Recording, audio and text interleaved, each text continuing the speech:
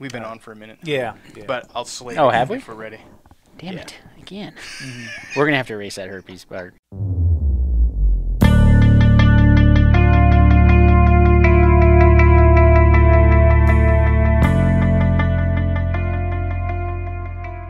I think I might do this whole episode in Christopher Walken's voice. So Wow. if anybody has got an issue with the host, it's a good show. Talented. It just goes to show. And now she catches more fish than I do, so I've grown to regret that. That does say a lot. I was like, man, I really hope I'm not overselling this. Oh, well. Probably, I was very, very fat. I was at least 5 pounds heavier then than I was now. And, they You say carried it all in your face. Whether we're elk hunting or mule deer hunting or whitetail hunting, I mean, that's the epicenter, the climax of the year, the hunting season for us, the hunting year. Yeah, And prime after time. that, yeah. Can he say climax? I did. I that- think yeah, I can okay. say that. Do we have to mute that? There's nothing worse than breaking your boots back out again in the spring for shed hunting or whatever it is, and they just smell like the local bowling alleys, rented them out for 3 months straight. Yeah. And then I also learned over the course of the weekend that a Thigh Master can be an incredible upper body workout. Yeah. And that's what I learned.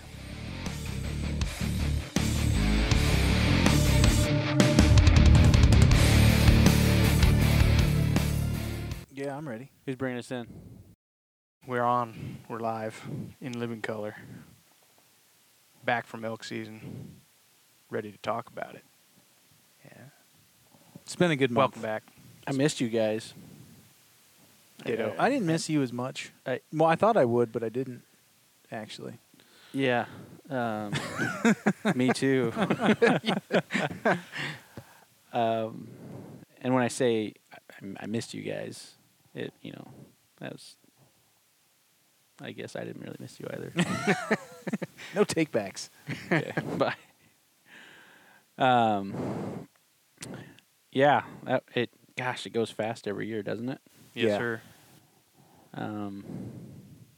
It was fun. I had fun. Learned a Yeah. lot. Yes. So Crave Crew is back. Oregon elk season is over. Was over about 10 days ago. Yeah. Finished up. We went 1 for 3, so still above the average. Yep. Right? Yeah. Right. Yeah. Johnny For over the Johnny on the spot here picked us up, brought home the goods. What'd that score about? 130. It scored. That's a good There was blacktail. probably twice as much boned out meat, Yeah. in weight than there were inches, for sure. But It's a good eater. It's kind of like when you're like, well, what does she look like? You're like, well, she's got a great personality. Your elk had a great personality. I feel very fortunate. It was not an easy. No season, is easy, I guess. Your brother's one season was pretty easy.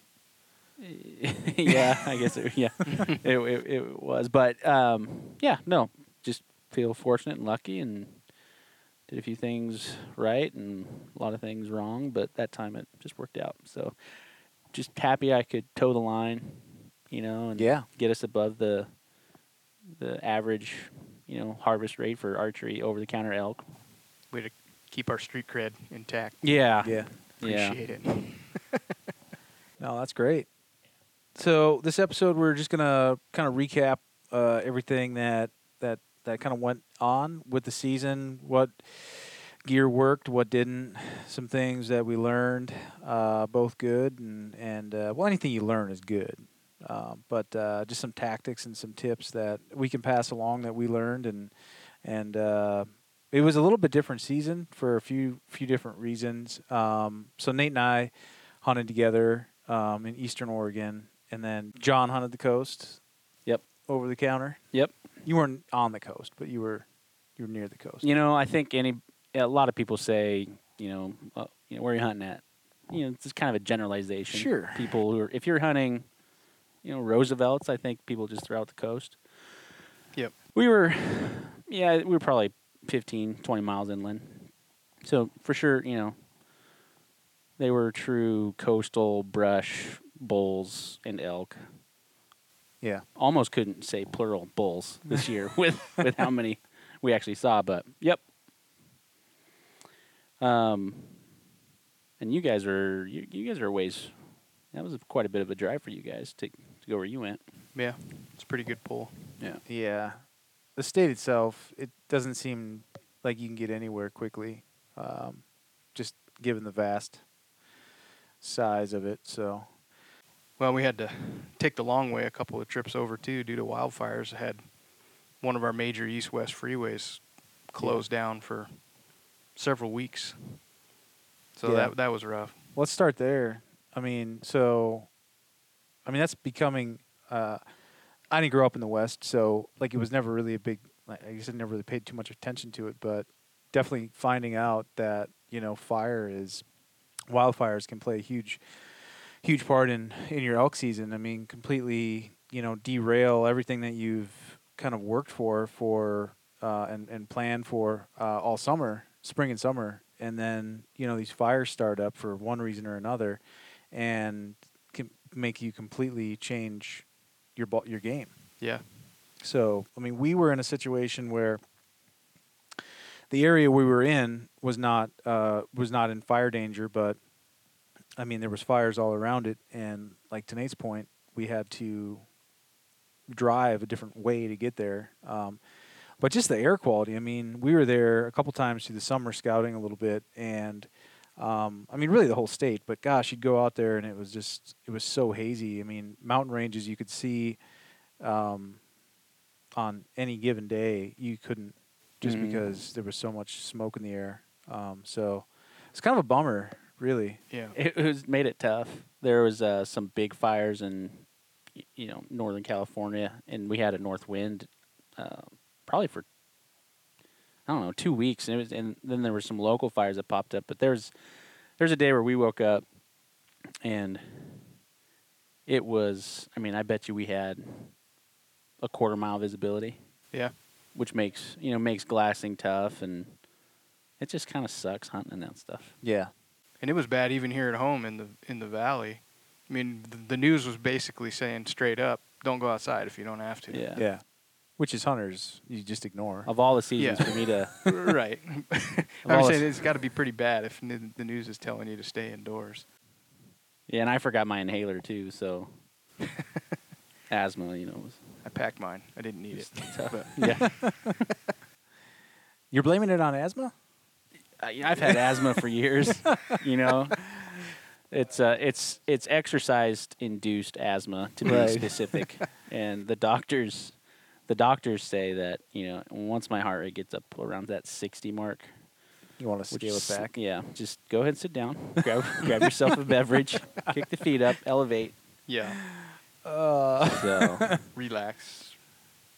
Bring yeah, yourself back That's down. that craft beer induced yeah. asthma. Yeah. But so You must be allergic to IPAs. yeah, That's your problem. yeah, right. Let's talk. So, we just wanted to, for everybody out there, kind of first of all, just go over the best and worst things of the season. What happened. I mean, even in your worst season where it's rough. I mean, there's always those bright spots. It's kind of like golfing. You can have a terrible round, but you end up hitting that on the 18th hole. You hit that drive, and you're like, man, this was a lot of fun. I'm going to come back and do it again, even though the previous 17 holes stunk. So, I mean, you can have seasons like that where, you don't see much, you don't hear much, but usually there's that one day where you have a lot of encounters, or have one really cool encounter, or see something that you have never seen before, and it makes it all worth it. So, Nate, you wanna start? Tell us what. I mean, there's probably a few things. Yeah. I think we'll get into this a little bit later in the episode, but I'll start with the worst, I guess. So since it's such a long drive, we made multi-day trips over to our area. And on the second trip over, I had a malfunction with my sleeping pad. And I pretty much slept directly on the ground for 5 days. it was that not sucks. not cool. I also had a sleeping bag that was a little too light, so I had a big Agnes bag that has a sleeve that their brand of sleeping pad slides right into. Uh-huh. The idea being is the pad's always underneath you. If it's slid into a pocket in the sleeping bag, you can't Right. slide off the pad. But that means less insulation on the bottom side of the bag because that's where your pad goes. But if that pad goes flat on you, you're kind of shit out of luck. Oh, gotcha. So it was pretty rough. I was directly on the ground, and it wasn't super cold yet. But the fact I had zero insulation underneath me, Yeah. it was pretty uncomfortably cold every night. Yeah. And sleeping on hard packed ground. Man, that's why I always pack two. I bring a spare, which I didn't figure you wanted it, so I didn't offer it. I did. To be honest, And I I did like to have two of them under me at all times. Yeah. So. I did have one in the truck, but we were packed in quite a ways, long enough where I decided to just tough it out rather than walk all the way back to the truck in a base camp and swap it out. But I survived. So to paint the picture, Nate and I packed in a few miles, and we planned on being in there most trips for 3 or 4 days, kind of depending on, what our schedule allowed. But minimum is about 3 days. So we each had single man tents and sleeping pads and sleeping bags and the jet boils and the whole 9 yards. But as it's tough and it's frustrating because Nate kept waking me up, and I'd wake up every few hours to him inflating his air mattress. That was your worst. That was what part of my worst. I'm like, come on, man. I was blowing elk out of camp every time I'd wake up to do that too. But it's tough. I felt bad for him. Like, man, I can tell. that's rough. Yeah, But it was try like to a be quiet. slow leak too. It was just like torturously slow, I guess. The one It's where one of you those wake things up where and- it feels fine, and long enough where you get right to sleep, and then 45 minutes later you're on the ground. Ugh. Just long enough where you can actually fall asleep. Right. Yeah. Yep. That sounds bad. Yeah. Needless to say, I swapped that out. My whole sleep system got changed on the last trip over, which is a good thing it did, because we had about 30-degree colder temperatures and Lucky your guys' hail and snow on the last trip over. So Lucky your guys' sleeping bags zip together. Yeah. I'm glad there you was a lot tested of that a lot before of body before you warmth. took off. It's always Yeah. available. So, yeah. Yeah. Huh. You got a best? No. I mean, there's a lot of good things about the trip. I mean, we didn't kill, but we hunted hard. And we were in elk most every day. It was just tough conditions for various reasons. I felt good about our overall effort level. I guess that was my best takeaway, because the first weekend was fairly smooth, but the second 2 trips over had pretty major shit show type things go wrong. In the second trip over, I had kind of the tie for the worst too, is I had been running a pair of boots all summer long, putting a ton of miles on them, and they're super comfortable. I was happy with them, but I hadn't run them in the wet at all. And about 3 days in on our last trip over, it started raining and hailing with purpose, and found out pretty quick those nice comfy boots didn't hold water out worth a damn. They're advertised waterproof. Yes, so, they were. Yeah. And I treated them as well with Hmm. some of the silicone spray and stuff. And yeah, they were pretty well soaked through Yeah. in the first day of serious rain. And that was the one time we decided to just walk out to the truck.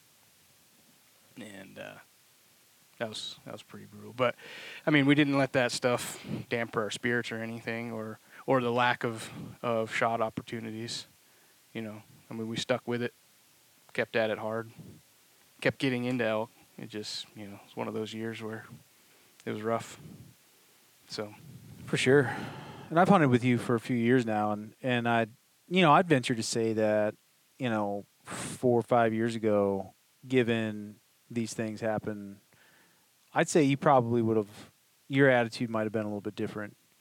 But you were super prepared. I mean, you had spare everything, and the gear you did have was it was all good stuff for the most part, except for the boots and the holy air pad. But Yeah. you were prepared to the point where it wasn't going to stop you from hunting. Right. So yeah, no, that's cool. Just to piggyback on that, I'd say probably the worst for me was just the weather in general. The last time was pretty rough. I mean, I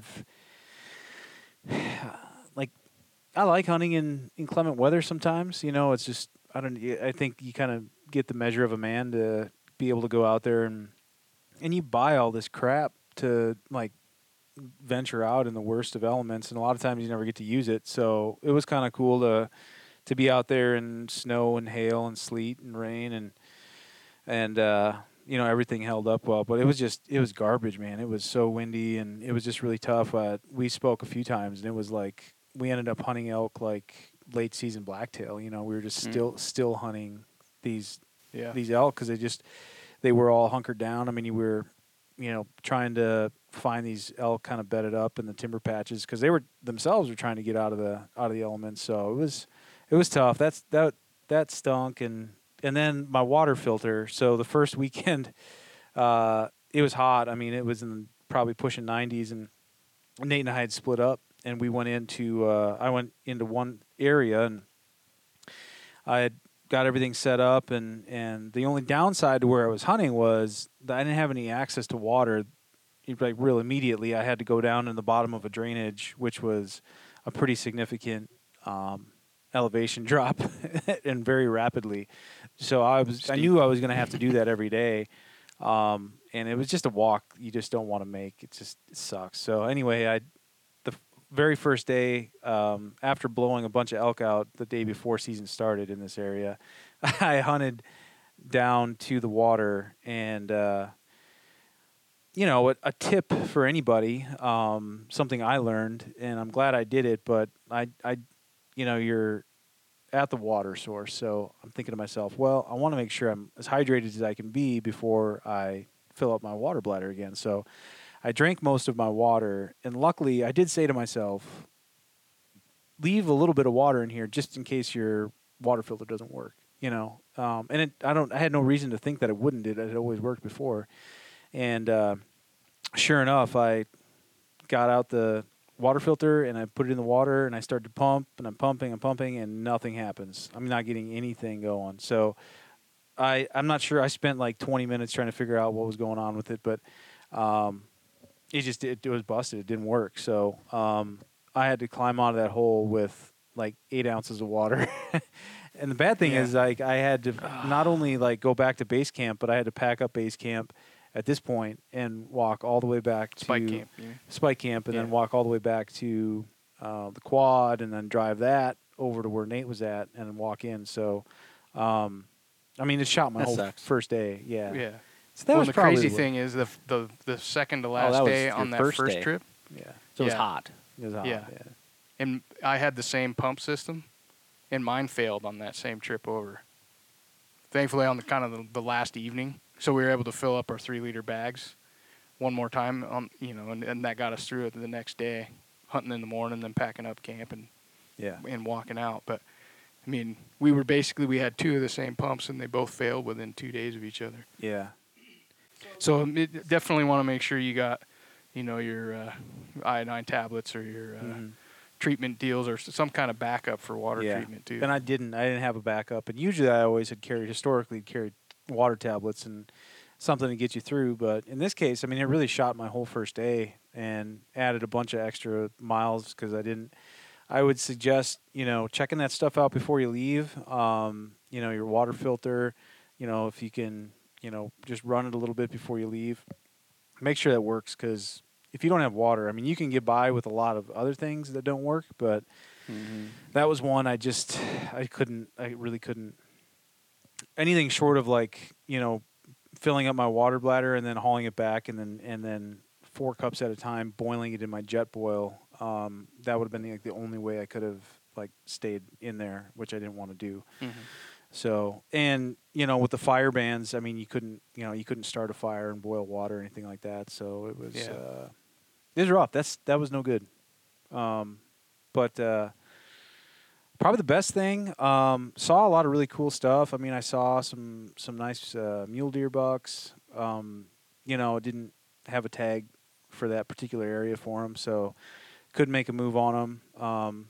I think probably my best was I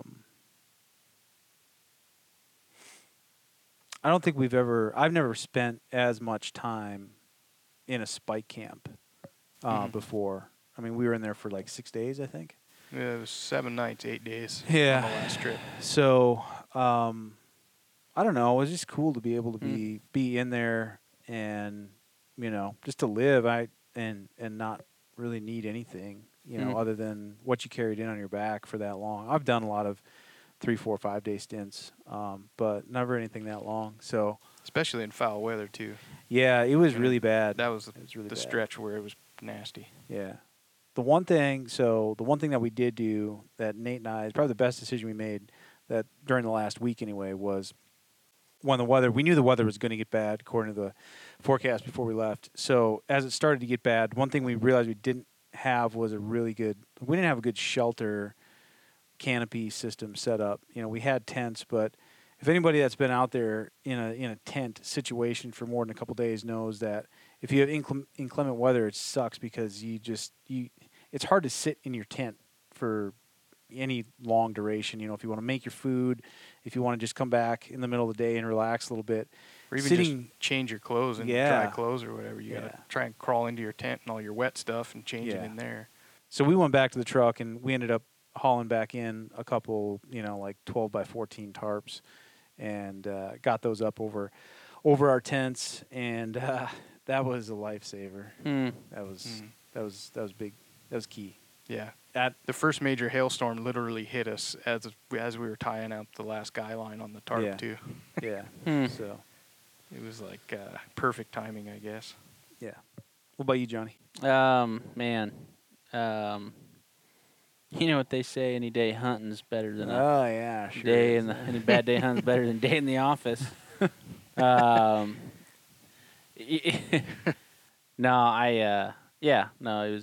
did. There's definitely some times where, despite my joking, I did miss being over there with you guys. But I would say that,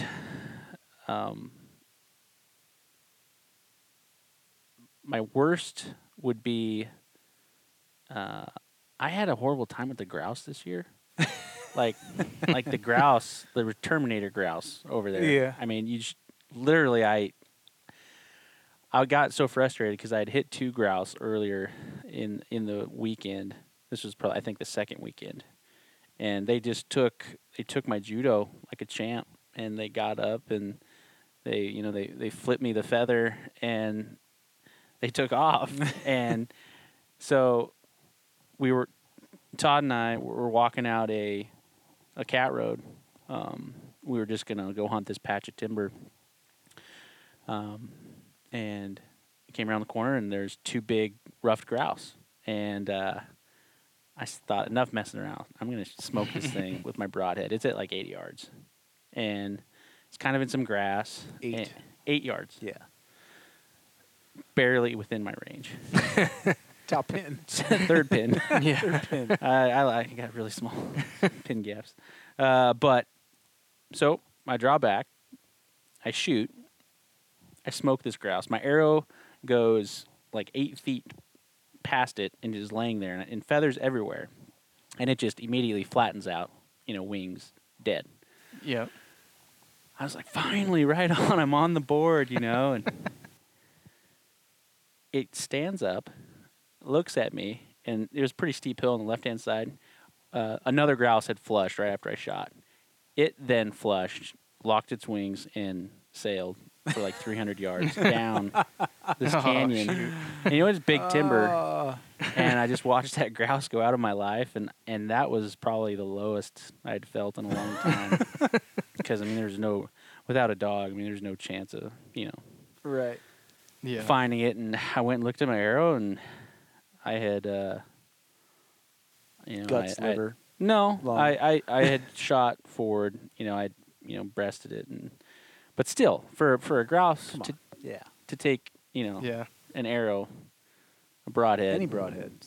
Just like, gosh dang, they're tough. They're So I was ninjas too, as far as ducking arrows and stuff too. Yeah, I was pretty disappointed on that. We just had the hardest time finding, not a trophy hunter by any means, but you like to, if you can, try to get a, mature bull or mature animal. And we could not find any. Up until the last weekend, we finally found, at the branch bulls started finally hooking up with the cows. Saw a lot of elk, but they were all in their summer patterns, cows, calves, and spikes, all season long up until that last weekend. So that was also, kind of, I mean, it was cool seeing elk, but I guess you get a little frustrated, but then you realize, hey, this is cool, we're seeing elk, so Yeah. it's better than not seeing elk. But worst would definitely, all-time worst, this is probably my worst for a long time as far as being in the woods. I have a poop story, and I Yeah. don't know if we should, hey. I think you go with it. You might want to, turn it off now or tune back in 5 minutes. Yeah. There's more than one, I think. Man, True, there is. so I think like the correct term is shart. Yeah. But I'm familiar with the term.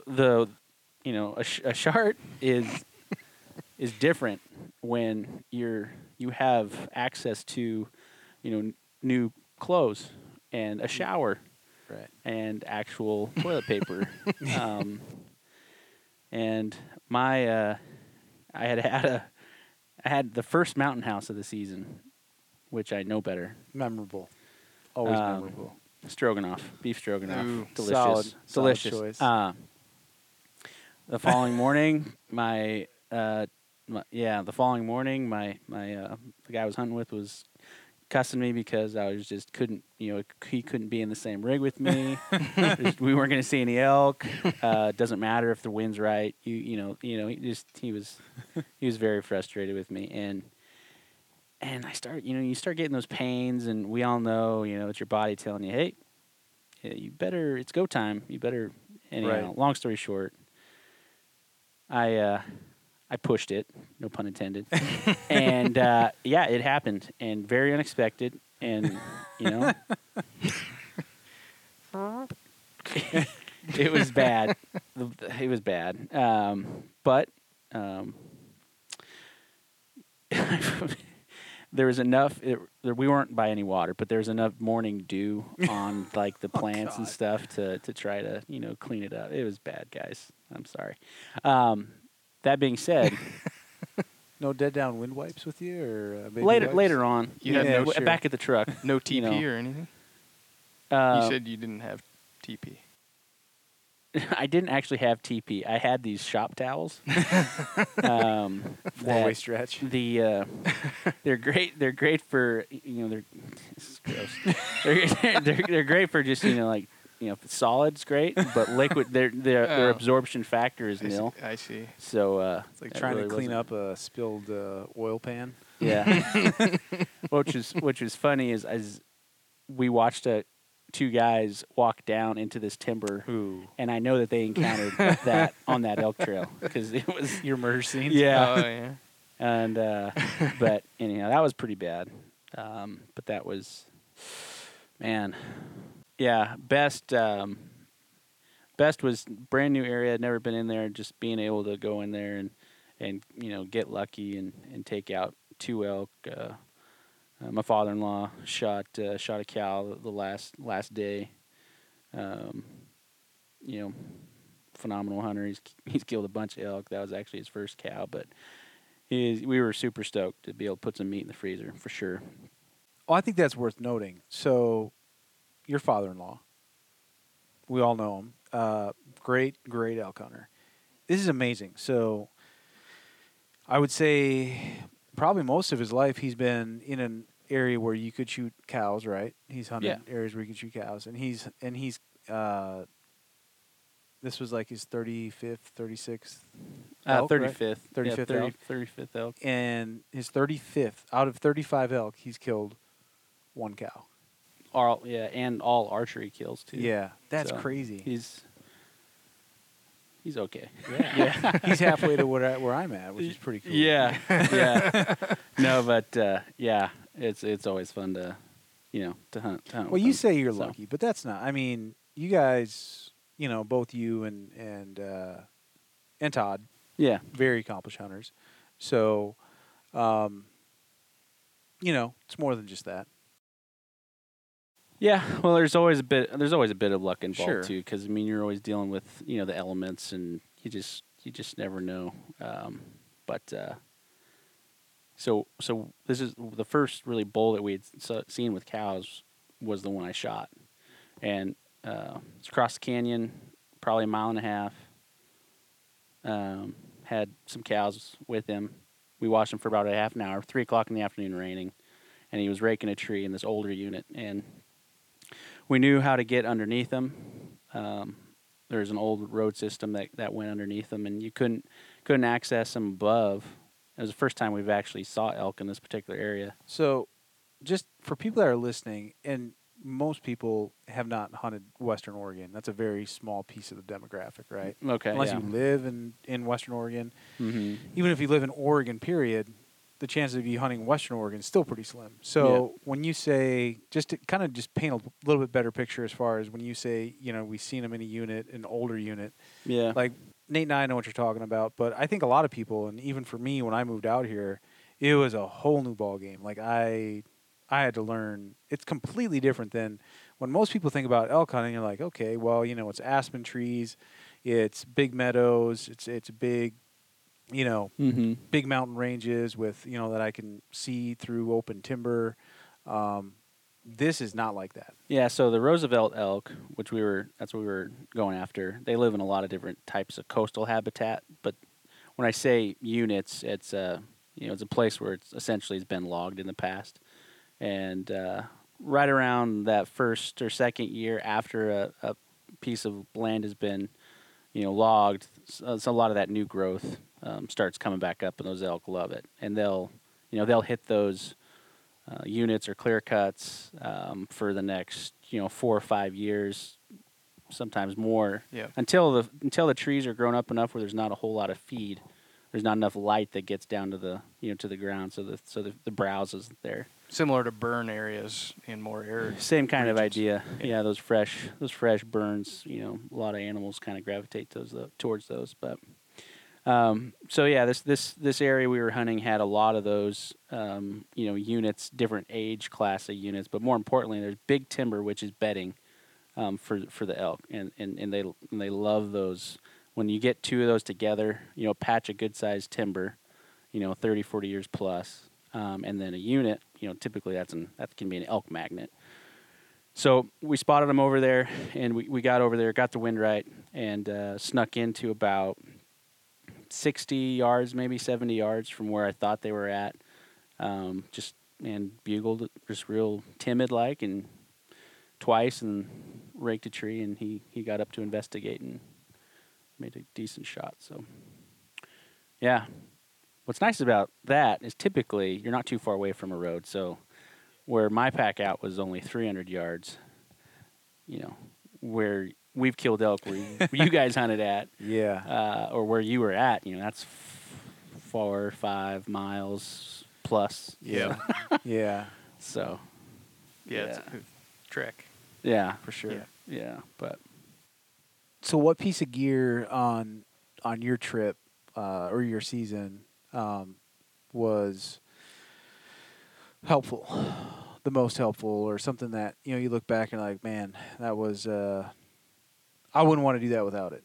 Todd has a piece of optics. It's a Zeiss spotting scope. Carl Zeiss. He became our buddy Carl. It's a large piece of glass. I can't even tell you exactly what the model number is. All I know is the best thing I've ever looked through. It's very clear, and it's a big spotting scope. And he has a nice tripod. I mean, the whole thing together probably weighs dang near 15 pounds. Wow. But we got really proficient at setting it up quick. I think that was kind of my perception with spotting scopes, is that they're really cumbersome and they take forever to set up. But I mean, literally, he would see, or I would spot an elk off in the distance, anywhere from, I mean, we were picking elk out, like literally on the GPS as the crow flies, like 3 miles away. Dang. I mean, you couldn't with your binos first, and then with the no, spotting scope, when they were that far away. glassing? When they were that far away, I just happened to throw the spotting scope up, and then I was like, oh, there's an elk right there. Mm-hmm. Tough to put horns on something that distance, but it was insane, and it was just a really instrumental piece of equipment. And there was other vehicles there, right? There was other people that were glassing, and they'd come up, or we'd pull up behind a group of people, and they were just there, and I'm convinced that because we had that spotting scope, we were able to see stuff that nobody else could, or at least nobody else that had a spotting scope could, and it was a game changer.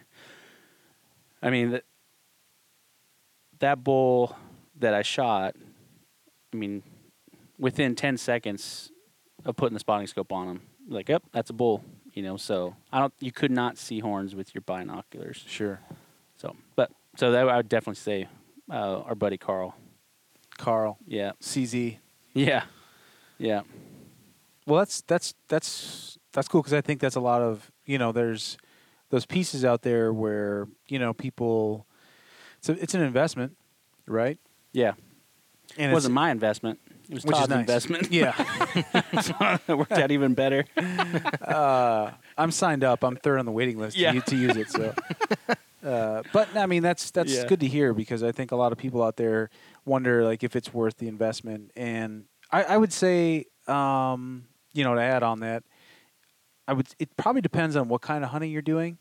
You guys were in a situation where you had access to a lot of roads, and units. When they talk about these logged units, it's kind of like a checkerboard. If you've ever flown over the West Coast, particularly Oregon, Washington, you'll see these, and it's like a big checkerboard where they've logged out a unit. So you can imagine being down and looking across all of these, and I mean, if you have the ability to reach out and kind of pick it apart, because they're big units, and a lot of times those elk know how to hide even in plain sight. So if you're able to have a piece of equipment like that, that's great.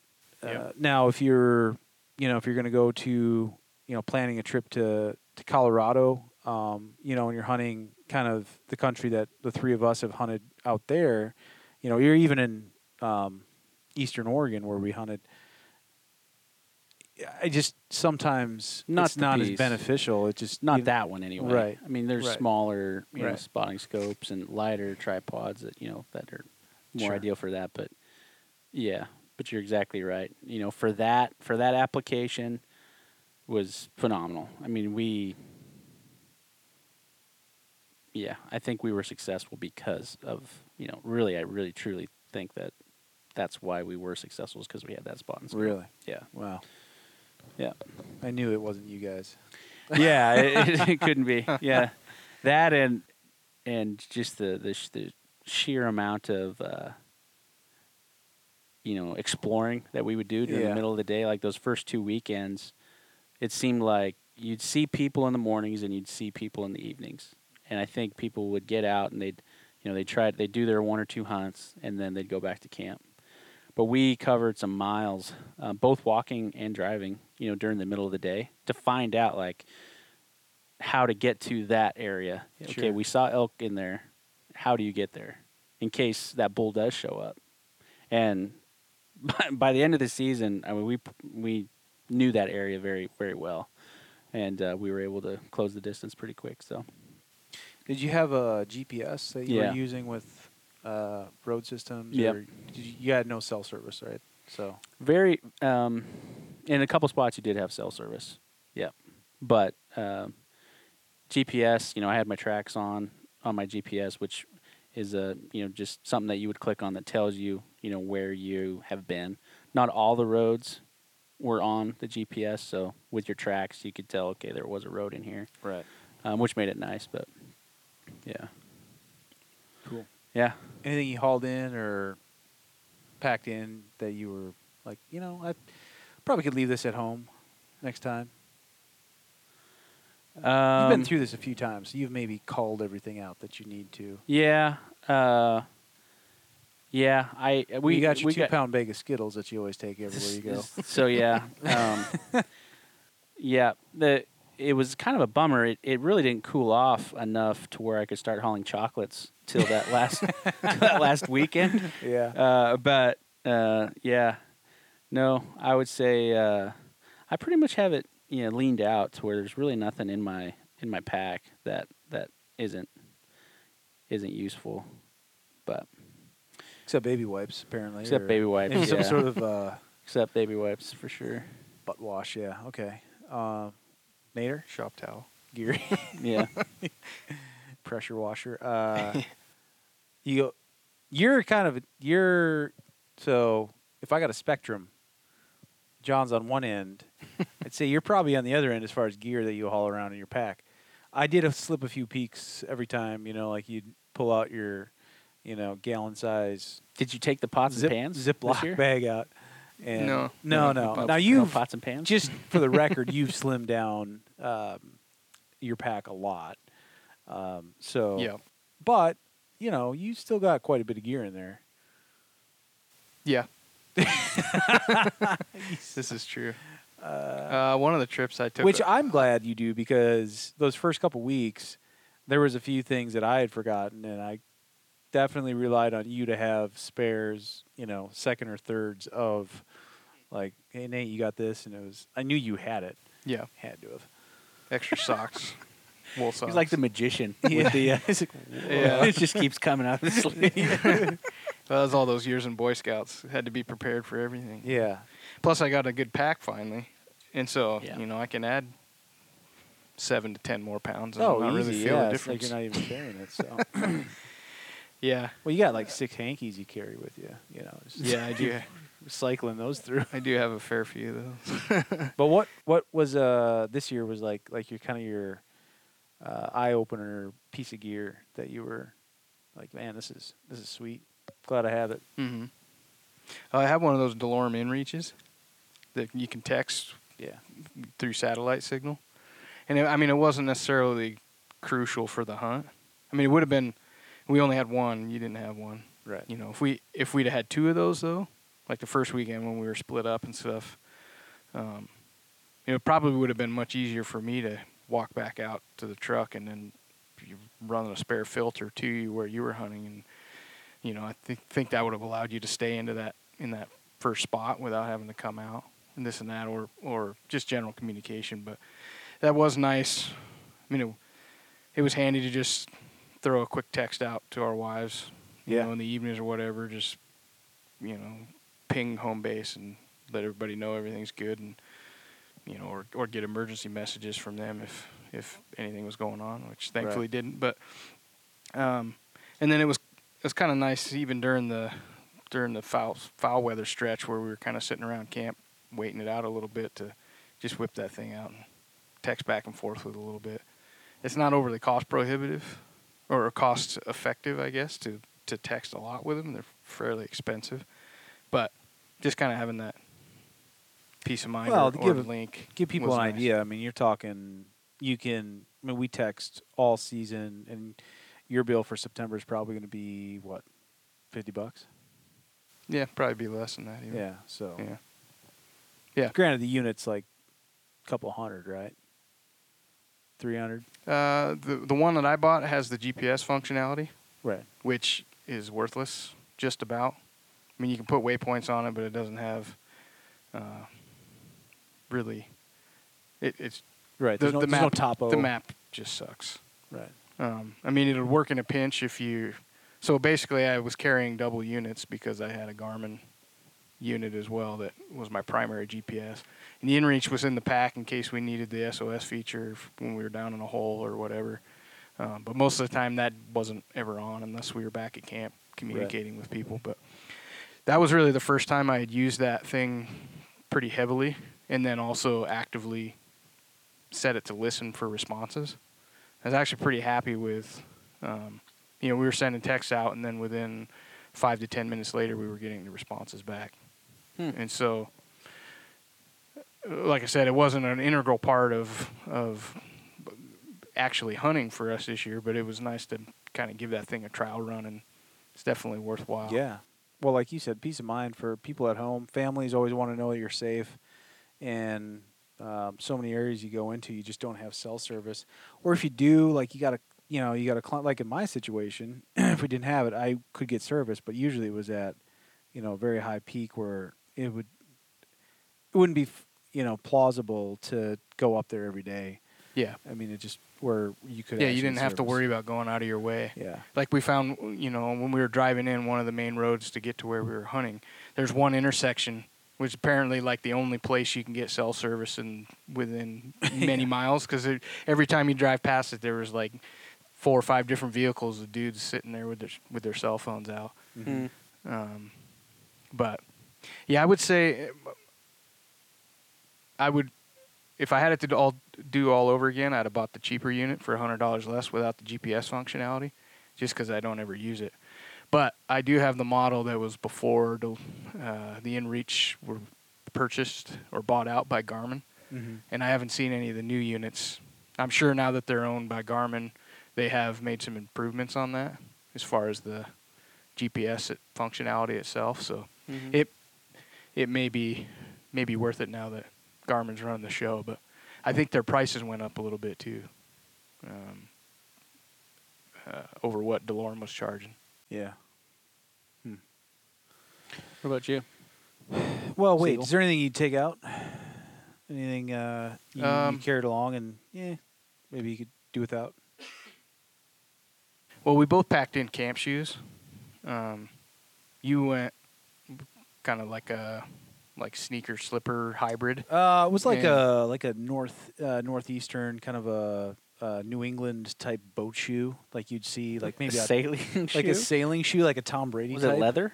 No, it was a Columbia type. Oh, I know that. I know the be one you're more like talking a about. sailing. Yeah, like you said, you want to be out there on your skiff, Yeah. something like that. Yep. I'd probably be wearing a lot of white, maybe a white short and cardigan with it. Yep. And a navy Polo? blue belt. A navy blue belt, and then definitely something tied around my shoulders. Oh, man. That was Yeah. the type of shoe I'd bring in there. But in all seriousness, badass shoe. Columbia makes them. I don't know. They're just like slip-on boat shoes. They're awesome. Yeah. What did you pack in? I brought flip flops. Oh, those are good, though. Which- That's a good choice. Well, the first 2 trips they worked great, and then the in problem is in they were thong. The yeah, toe, they weren't toe like thong. Oh. yeah, like between the toes, Yeah. which were fine when the weather was still good. Yeah. The temps were still high, but that last trip over when it got cold and nasty, Yeah. it was rough. I ended up leaving my kind of damp boots on most of the time, which sucked. That's funny. So The first. I would I would swap that out next time. I'd go with a little more, all-weather shoe. well, maybe not even necessarily that, but something enclosed, so at least you can stick your wool socks in them. Right. Like the- Crocs or something like that. yeah, maybe. something that at least keep your feet a little bit warmer. Todd was giving me a hard time the first weekend we were over there because back at camp, first thing I did was like boots off in my slippers. He's like, he started working on me. I'm like, hey man, hey, it's like I go, Jake does not leave home without these in his pack, Yeah. and he's like, oh yeah, frick, hippie, whatever, and Anyone ever like that guy? next weekend. He He had his camp sandals. shoes. Oh, Yeah, yeah. because it was so hot, Yeah. and he didn't have anything other than those boots.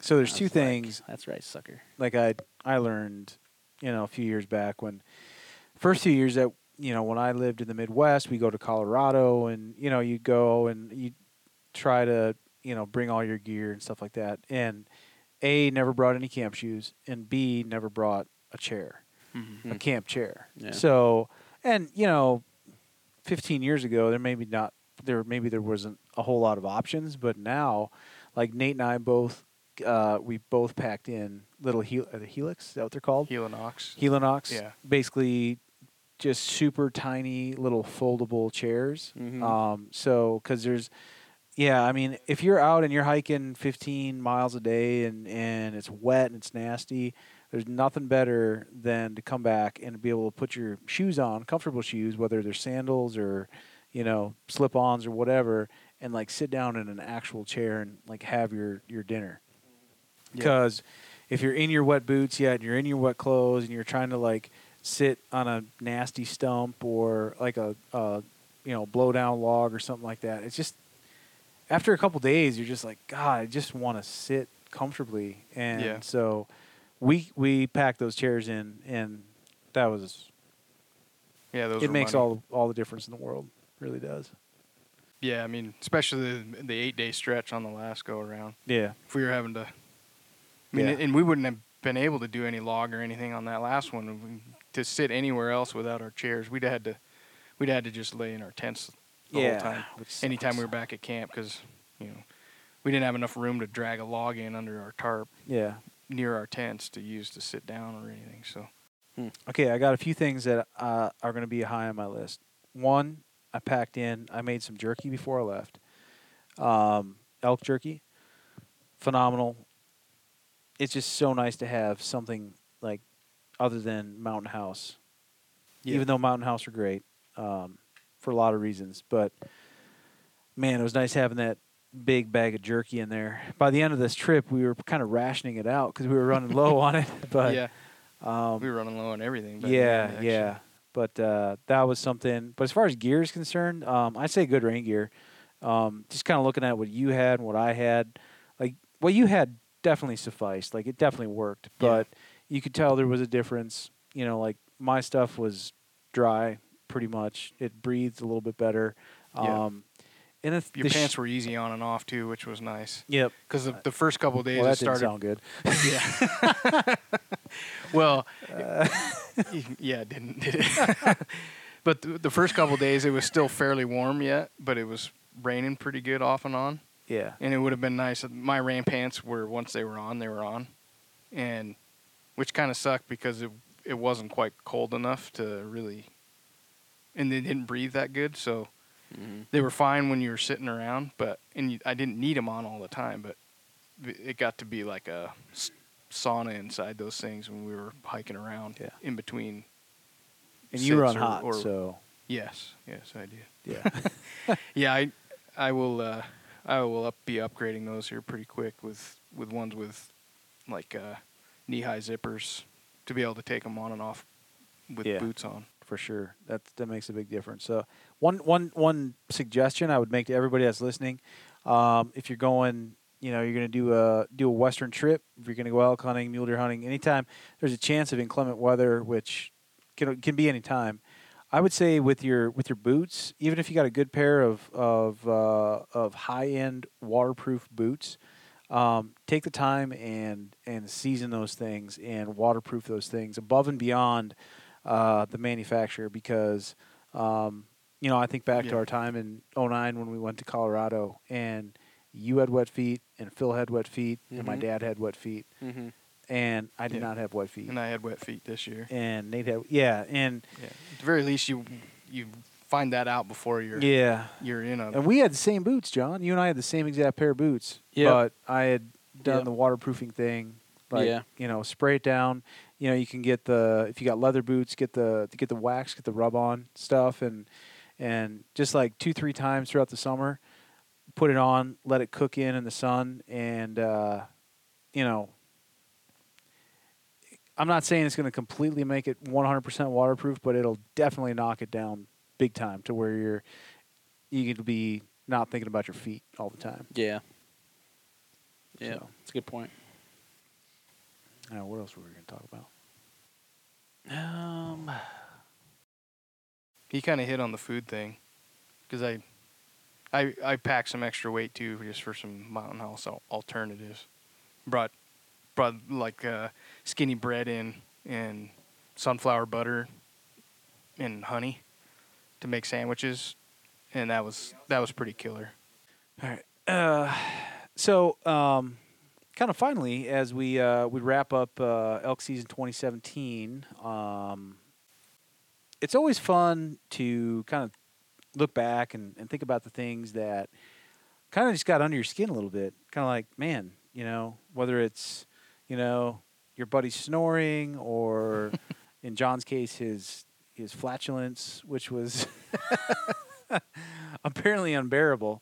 But a host of other things. I mean, there's so many little things. When you think about elk hunting or a Western hunt, it's always these big.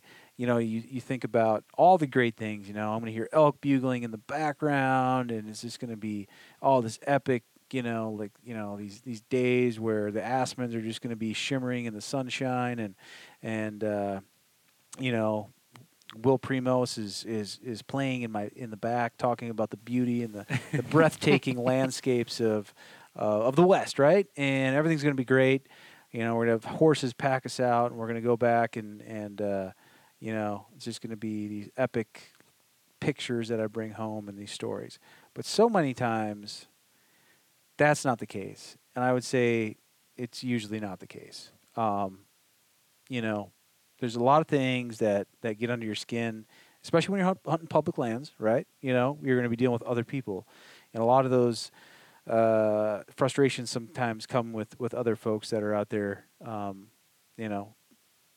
bless their hearts, doing the same thing They you have are. every right to be They there. absolutely do. That's And their a lot of property times too. they're entertaining. So I got a couple things that kind of got under my skin this year, and I kind of wanted to get it off my chest. I could tell something's been bothering you since I showed Gosh. up. Yeah. Something's like, Well, there's a whole host of things about you that have been bothering me, but I mean, oh, this is is that the vibe? That's probably what you're picking up on. Oh, all right. So, we hunted in an area where it's, there's good elk population, and it's proved in the past to produce some good bulls, and they're there. They're definitely there. You just got to go in and get them. And like any good thing, I'd say the first thing that's probably kind of like got under my skin was just the, and it's the thing. And these are all like double-edged swords, because it's a good thing for the sport, but just the amount of information that's out there right now. Technology. Yeah, I mean, like secret places just aren't secrets anymore. So, we saw a lot of people in there, and our good friend Randy Newberg, he kind of hits on this a lot too, about how you don't have to be in this tremendous cardiovascular and muscular shape to chase elk. And unfortunately, it seems like a lot of people have been focusing on one aspect of elk hunting, and that's your physical fitness. Mm-hmm. While that is definitely important, as we all know, it's not the only thing. So one thing that kind of just got under my skin this year was the fact that I heard so many people out there that could use a few lessons and maybe a little more practice on the bugle tube and their calling. So we had nicknamed one particular gentleman the educator. We assume it was a gentleman, I guess.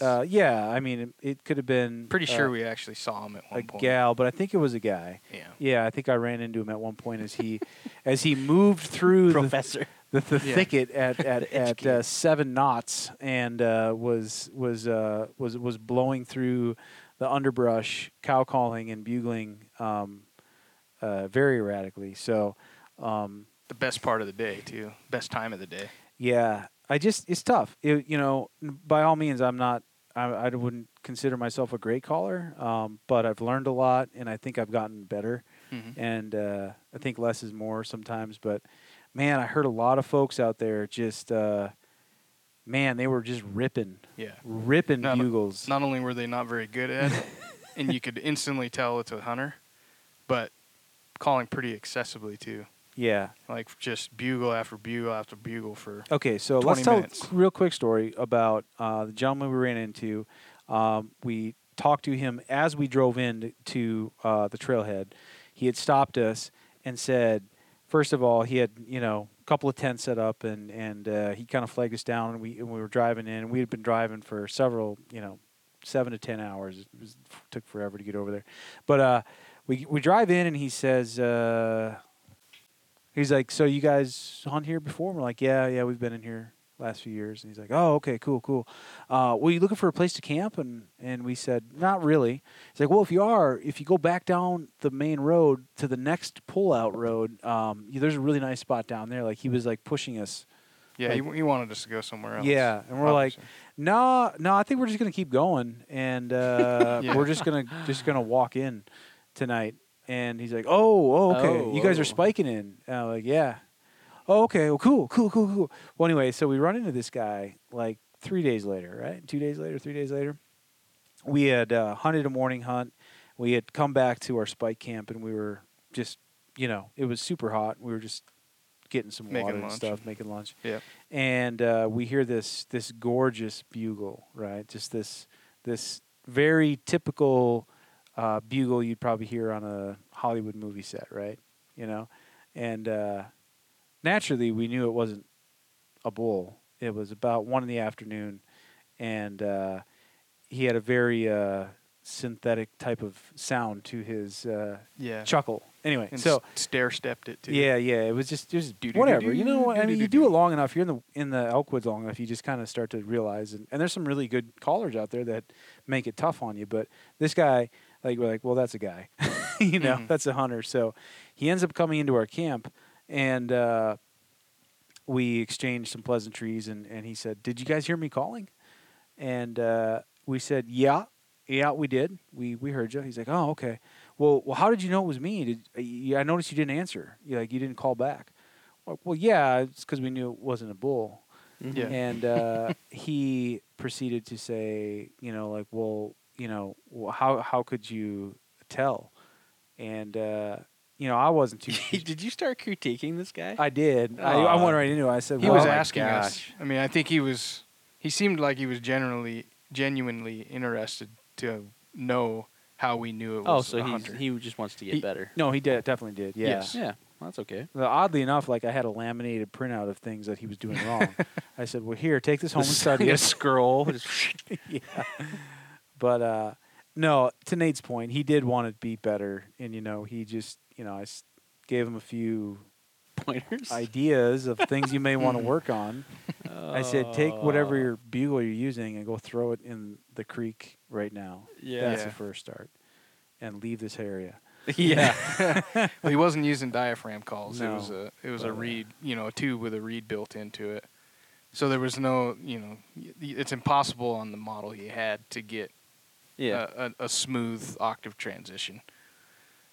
So Yeah. I mean, it sounded as good as it was going to get for the particular tube or Yeah. bugle call. I he get it had. though. I mean, I've heard of stories of people. You hear stories all the time. People calling an elk and bulls Mhm. with those straws. Yeah. Just real fluty stuff. And We you don't, heard- I don't think you. Yeah, you don't have to sound perfect. But I we heard understand. actual elk answering. Bad Yeah, calls I understand. also. Yeah, we did. I can understand where you're coming from, though. Mhm. So. Well, and that brings up a good point though, because we were like, you really need a diaphragm call, and he basically said, I've tried those before, I can't get them to work, and I went through this too. It took me probably 2 full seasons of just dicking around with diaphragm calls to figure it out Yeah. finally. So my suggestion, if anybody else out there is having trouble with diaphragm calls and you're just sticking with those, built-in reed rigs that are only going to sound so good, you just stick with the diaphragms. Keep them in your truck. Did and he when you're driving have- back and forth to work, throw them in and just call while you're commuting. That's what I ended up doing, and it took me a long time to get to the point where I feel comfortable now bugling in the woods and actually not nervous about Yeah. blowing things up. You've definitely improved a lot. It will come eventually, so stick with it. What are you gonna say, Johnny? Oh, I'm just trying to think of the call, like the type of call he had. So yeah, I agree with you. I mean, diaphragms, I think, produce some of the most realistic bull sounds and elk sounds in general. Abe and Sons calls, which I believe Abe had the first sound resonating chamber tube ever Mhm. on the market. I think he sold the Flex Tone, but actually had the sound chamber at the end. Mm-hmm. His calls had just like a rectangle piece of latex stretched over the top of the tube. And then it had a rubber ring to just keep it in place. So it wasn't a diaphragm call. And I think Primos did something similar later on. But I have a Wayne Carlton. those an calls, older one that the was person like who that, knows too. how to bugle those, it sounds really good Yeah. too. Along with, there's a lot of good people You out can't there. really chuckle with those though. He can. He Can he? can. I know a couple We guys were that in can, and there. it sounds. It sounds really, really good. A guy who has been obviously put in his time, but Yeah. Abe put out videos, and gosh, those things sounded phenomenal. But I think I know the type of call you're talking about, and you're right. It doesn't have not a whole lot of flexibility there, but, Mhm. but yeah, it's fun. That was just one thing. That was just Yeah. one thing. That was just one thing. Pine squirrels are pretty annoying. A lot of days. Strong pine squirrel population. Oh, where we're man. at. My goodness. A guy with a 22 could kill 50 every day in some of those spots. That's probably light, but yeah. Yeah. No, totally. So. Yeah. Which, I mean, you're going to have squirrels that make noise, but then when there's so many of them and they eventually spot you and then they get on a limb about 15 yards away, about 10 feet up in the tree, and just chirp at you for 20 minutes straight. Yeah. How about that? Yep. Makes you want to waste an arrow on a squirrel pretty quick. You were just so itchy to shoot something. That was funny. Trigger. I was. Trigger happy. Yeah.